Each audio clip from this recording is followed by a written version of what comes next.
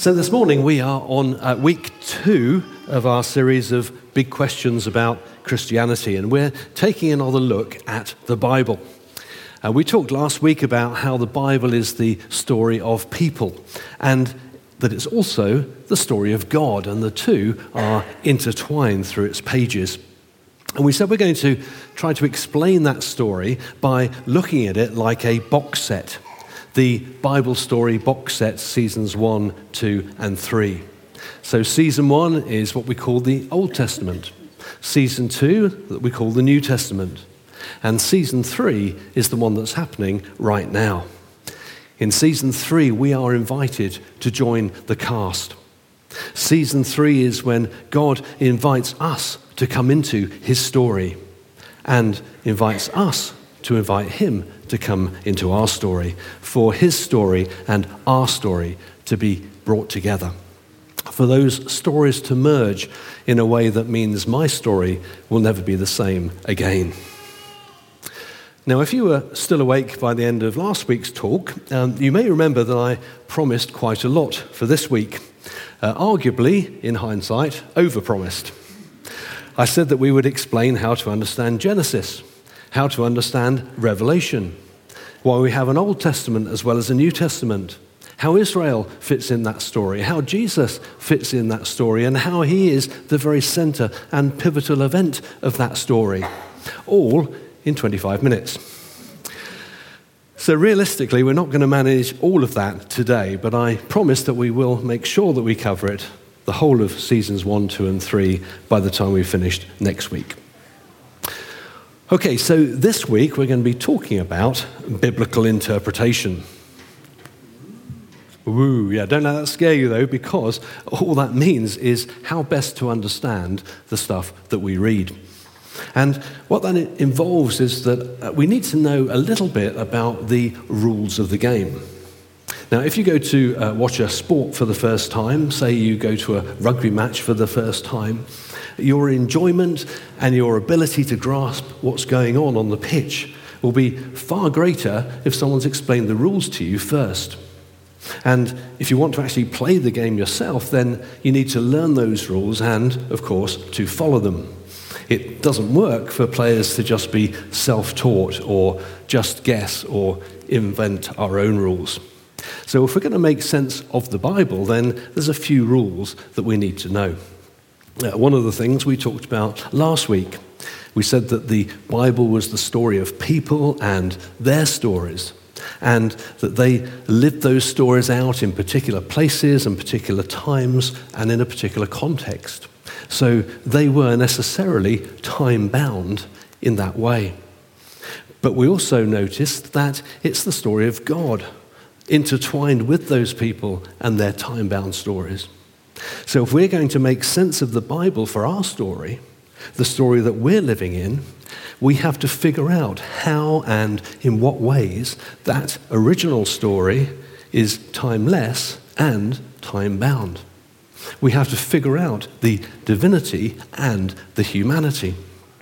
Because if we can't grasp that, then we'll never be able to explain to our friends how the Bible is true and how it has authority for our lives today. So when we approach the Bible, it's very easy for us to think that God wrote it for us, for you and me in the 21st century. It's easy for us to forget that before the Bible ever says anything to you and me, it was saying something to an original audience before that. So one of the first rules of biblical interpretation is for us to ask ourselves the question, in terms of what we're reading, what did it mean to them then? To the writer and that original audience for whom it was originally written. Now, of course, that doesn't mean that the Holy Spirit can't speak to us in other ways through a verse or passage now. But we should always start by wanting to know what it would have meant then, to respect that original writer and his original audience, because it meant something to them before it ever meant anything to us. Otherwise, it would never have been handed down to us as inspired text. It had to have made sense to them then if it was ever going to make its way into the canon so that we could read it, or Luther or Calvin could read it, or Billy Graham could read it thousands of years later. So for it to make sense to them, God had to use language and ideas and illustrations and concepts that writer and his audience would have been familiar with. He had to use those as the framework for conveying to them what he wanted them to know. He had to use literary genres, in other words, types of literature, that original writer and his audience would have been familiar with. He had to work within the conceptual framework of what people at the time thought was obvious about life, the universe, and everything. Only deviating from that, or challenging that obvious, where he felt it was absolutely necessary to do so. So in other words, God accommodated the people he was writing to. He spoke into and through their time-bound context in order that they could grasp what he needed to convey. What we would call the important theological truths. What he didn't do was to waste time trying to correct the time-bound cultural wrapper that those theological truths were being conveyed in. The time-bound wrapper was not his priority. Debating the wrapper with them would only have been a distraction. So God's priority was how best was he to communicate theological truths to that particular people in that particular place and time and culture in ways that they could grasp, understand, and accept. So let me give you an example of that. Let's say I could jump in the DeLorean time machine from Back to the Future, and I could go and see John Calvin, one of the great heroes of the Reformation, and have a cup of tea with him. But I only had 1 hour before I had to head back to the 21st century. So I'd have to make a choice about what I was going to talk to him about. Now, in case you're thinking that I look a bit like that eccentric Doc Brown character on the left, you are wrong. I look much more like the other guy. Anyway, so I only have this 1 hour with John Calvin. So as the most important theologian of his day, my priority would have to be what was most important theologically at that time for the people at that time. And that will be putting down a few theological foundations for the future as well. So I'd need to make sure that I didn't get sidetracked, wasting time talking about things that were not most important for them at that time in their world. There would be plenty of things that I could tell them about, of course, plenty of things that we know today about science and cosmology and technology, or even some things like equality and human rights. So I would have to be very disciplined. It would be so tempting to want to correct them about all sorts of things. For example, neither Calvin nor Luther believed that the earth revolved around the sun. They thought that the earth was the center of the universe and that the sun revolved around us. People at that time thought that that was obvious. Calvin said that people like Copernicus, who said the earth revolved around the sun, were deranged and madmen and possessed by the devil. So, wrong though they were about that, Calvin and I could have wasted that whole hour arguing about something that I would never have been able to convince him about at the time. And if I was to lead with that in our conversation, even though it would have been true, what I was saying would have been true, and even though me keeping quiet about it would put me at risk of being accused of allowing him to continue to believe something that wasn't true, if I was to lead with that, then he would almost certainly have thought that I was nuts. And he wouldn't listen to anything else that I had to say or anything important that I had to say, let alone be willing to pass that truth on to anyone else. So the wisest thing for me to do in that conversation would be to accommodate how he saw things, to stay silent on stuff that actually didn't matter at the time, and just focus on the theological stuff that was important at that time for those people. And maybe just sow a few seeds for the future, to start them thinking about a couple of things that over time would become really important, but people wouldn't be able to make complete sense of right now, like equality and human rights, where I would need to play the long game. So I wonder if you can see how, for similar reasons, Almighty God might do the exact same thing when it comes to communicating to us through Scripture. How that would be the wisest thing for him to do as well, working with those biblical writers and that original audience.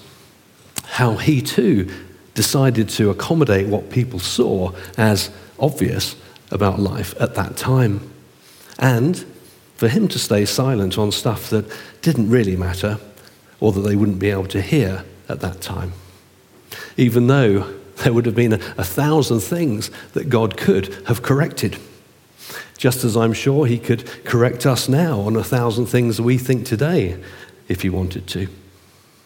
And even though by God staying silent on where people in the ancient world had some of these things wrong, areas such as science and geography and cosmology and physiology, even if it would put God at risk of being accused by future generations, like people today, of allowing those biblical authors and audiences to continue to believe some things that weren't true. Now, what we're talking about here is what's called communication theory. But don't let that scare you. The reason we're talking about it is because the Bible is an act of communication. But it's not just an act of communication by God in a vacuum, even though we call it the Word of God. It's an act of communication by God to people and through people.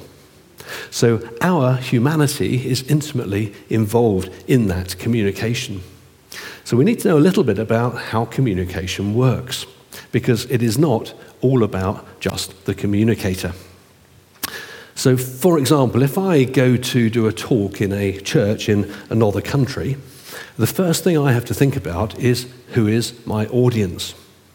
Because for any communication to succeed, the communicator has to be wise in accommodating where their audience is at or where they're starting from.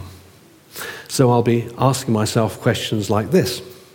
Am I talking to people who would mainly say that they were Christians? What's their church background? As John Mumford puts it, what's their PCE, their prior Christian experience?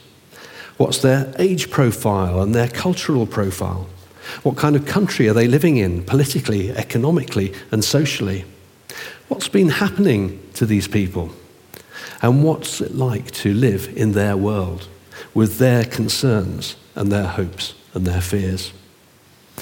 And it's my awareness and my willingness to take account of all of these things that will have a massive impact on whether or not I'm going to communicate successfully to these people in what I want to be saying. My objective is to bless them with what God has for them now, what's most important for them now. My objective is not to show them how clever I am and how much I know and just dump loads of information on them.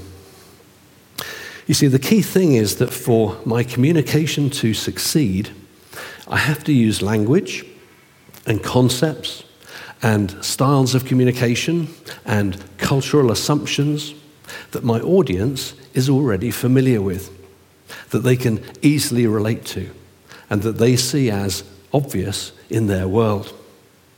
This is not the time or place to try to teach lots of new or different language and concepts and styles of communication and cultural assumptions that my audience would not already be familiar with or see as obvious in their world. I have to accommodate where they are at if I'm going to communicate what's important, what God has for them at this time.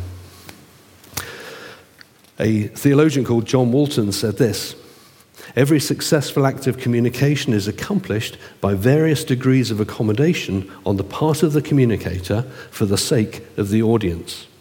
Accommodation that will tailor the communication to the needs and circumstances of the audience. Without this, effective communication could not take place.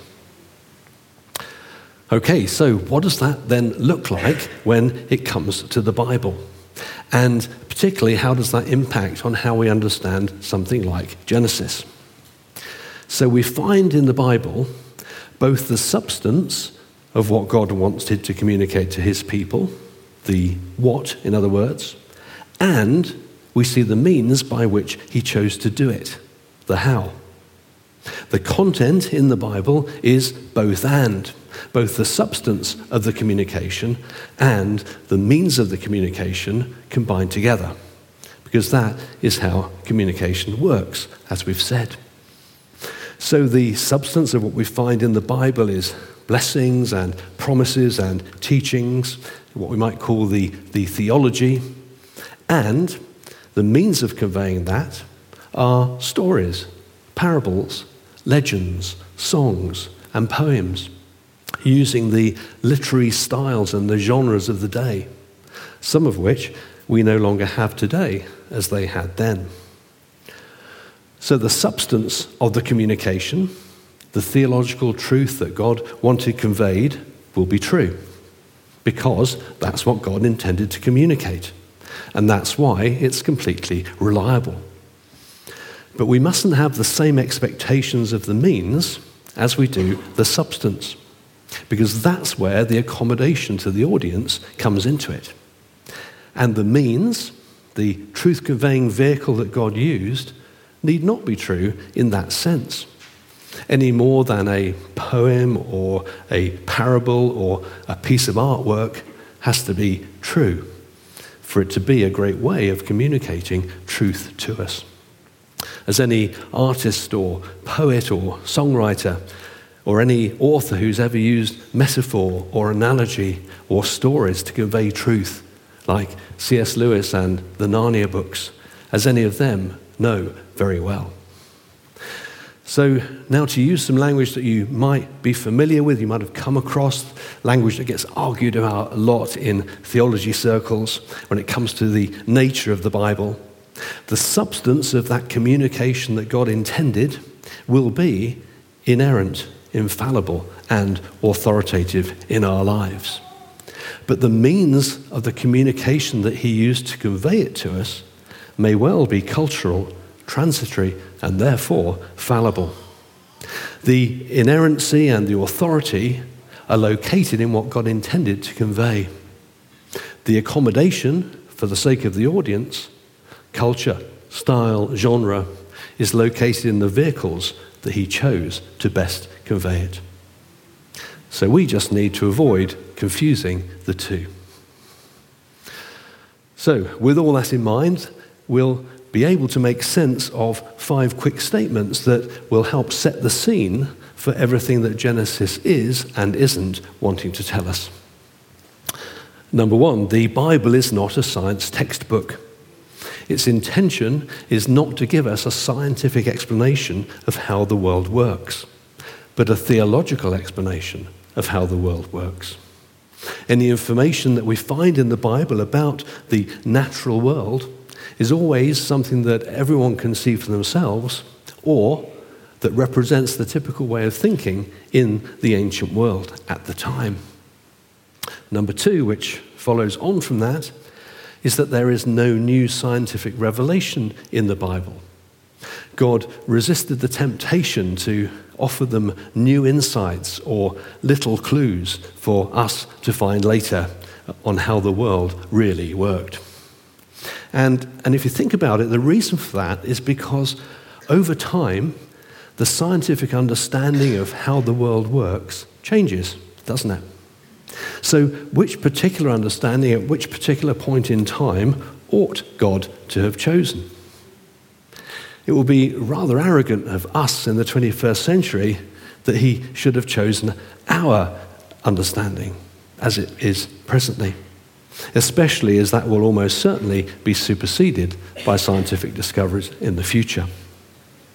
Number 3, following on from that, God chose human communicators located in a particular point in time, language, and culture, and communicated what he wanted to communicate through them into that particular world.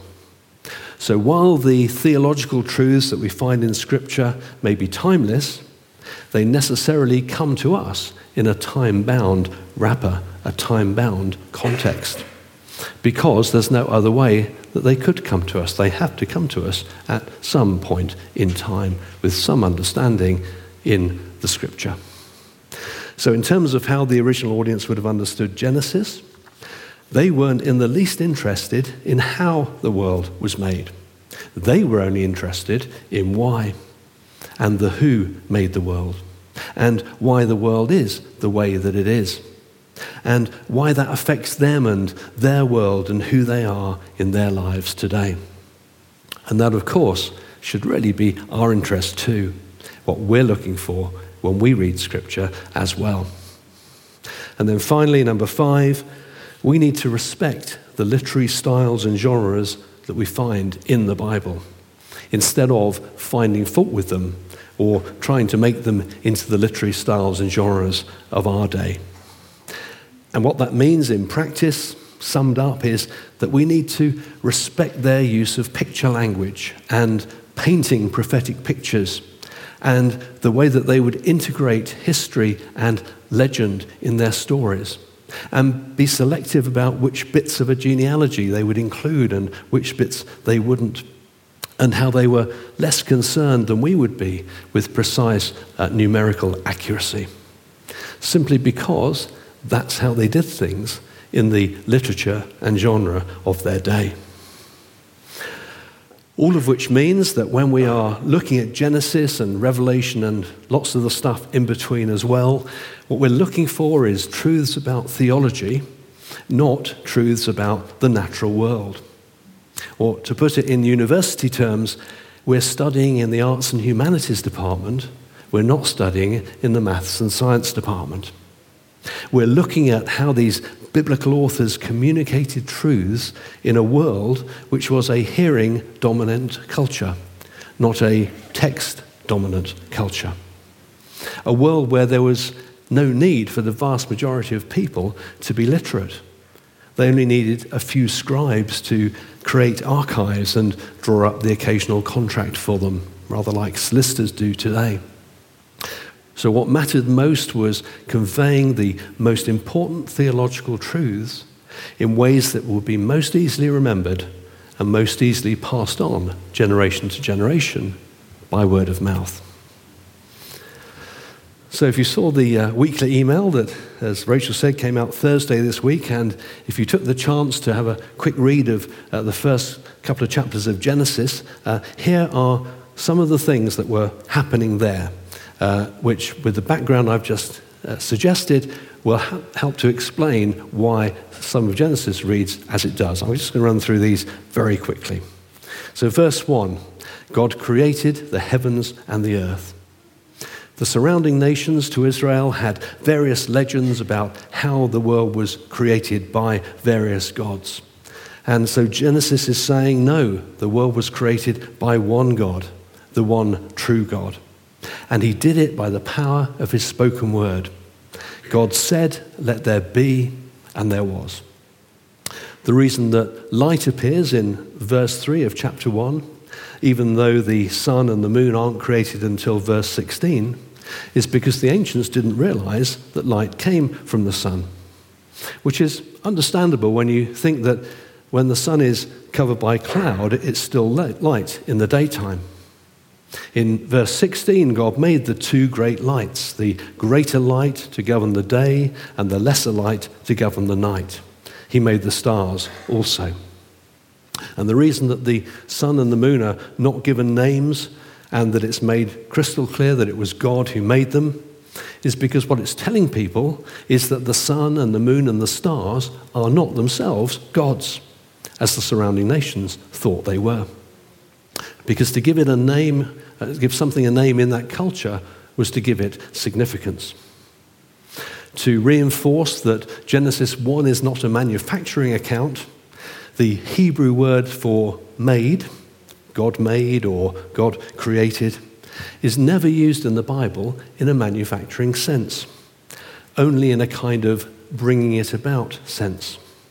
So, for example, when that same word is used in Psalm 51, verse 10, create in me a clean heart, O God, it obviously has nothing whatsoever to do with manufacturing a physical heart. Verse 6 says, let there be a firmament dividing the waters under the firmament from the waters that are above the firmament. And what that's talking about is the sky, which the ancients thought was solid. So they believed that there was water held back behind it, and that was where rain came from when God opened windows in the firmament, just like Velux roof windows, if you've ever come across those. Exactly the same. So, for example, if you take a look at the account of the flood and Noah's Ark in Genesis 7, it says the windows of the heavens were opened, which wasn't just pretty poetic language. That's really what they thought was happening. All ancient cultures believed in a flat earth that was like a disc with that firmament sitting like a dome on top of it. And that's why verse 11 of Psalm 103 was such good news, where it says God removed our transgressions from us as far as the east is from the west. Now, of course, if they'd known that the world was round, they'd have realized that eventually they would come back to us again. Verse 26 and 27 of chapter 1, the pinnacle of God's creation is man and woman. Unlike every other creature, we are made in God's image and likeness. And that's significant because in the ancient world, an image or an idol was believed to carry the essence of what it represented. Now, the other nations believed that humans were created to be the slaves of the gods, to just do work for them, that they were of low value and expendable. But Genesis is telling us that we were created to be the representatives of God, of the very highest worth and value. A people called to image him in this world and to this world. Every day God spoke and created something, and he said it was good. But on that sixth day, in verse 31, after he'd created us, it says God saw everything he had made, and it was very good. And you know, despite everything that's gone wrong with it since, and despite that image of God in us having become dirty and torn and damaged, just like an oil painting that's waiting to be restored, despite the damage that sin has done and despite our mess-ups, God still looks at his creation and still says it's very good, which is why he believes it was worth saving, not just giving up and starting again. And that is why each of us has a hope of resurrection, and our world has a hope of resurrection, being saved and being made anew with all of the bad stuff taken away. And then finally, we talk about a 7-day creation, don't we? But, you know, technically it's a 6-day creation, because on the 7th day, God rested, which is where the Jewish Sabbath comes from. And the commandment that one day each week God's people should rest as well. But what that meant was not just a lazy day of doing nothing and just lying in bed or going shopping. It was a day of enjoying God and enjoying his creation. So the Sabbath was an enjoying day. And I think that's a great way for us to think about it in our situation. Sundays, a day of enjoying God together and enjoying God's creation together. So next week, in the final part 3, we're going to go through all of the key episodes in seasons 1 to 3 of this Bible story box set. So we're going to start with where creation began, this beautiful world that God made and said was very good, and these people that God made in his image. And we're going to look at how that all started to go wrong and how God set about saving it. And we'll answer all those remaining questions about why we have an Old Testament as well as a New Testament, how Israel fits, and how Jesus came into that story and transformed it. And we'll also see how we find a correspondence between how Genesis begins the story and how Revelation ends the story. So tune in for that if you're around next week.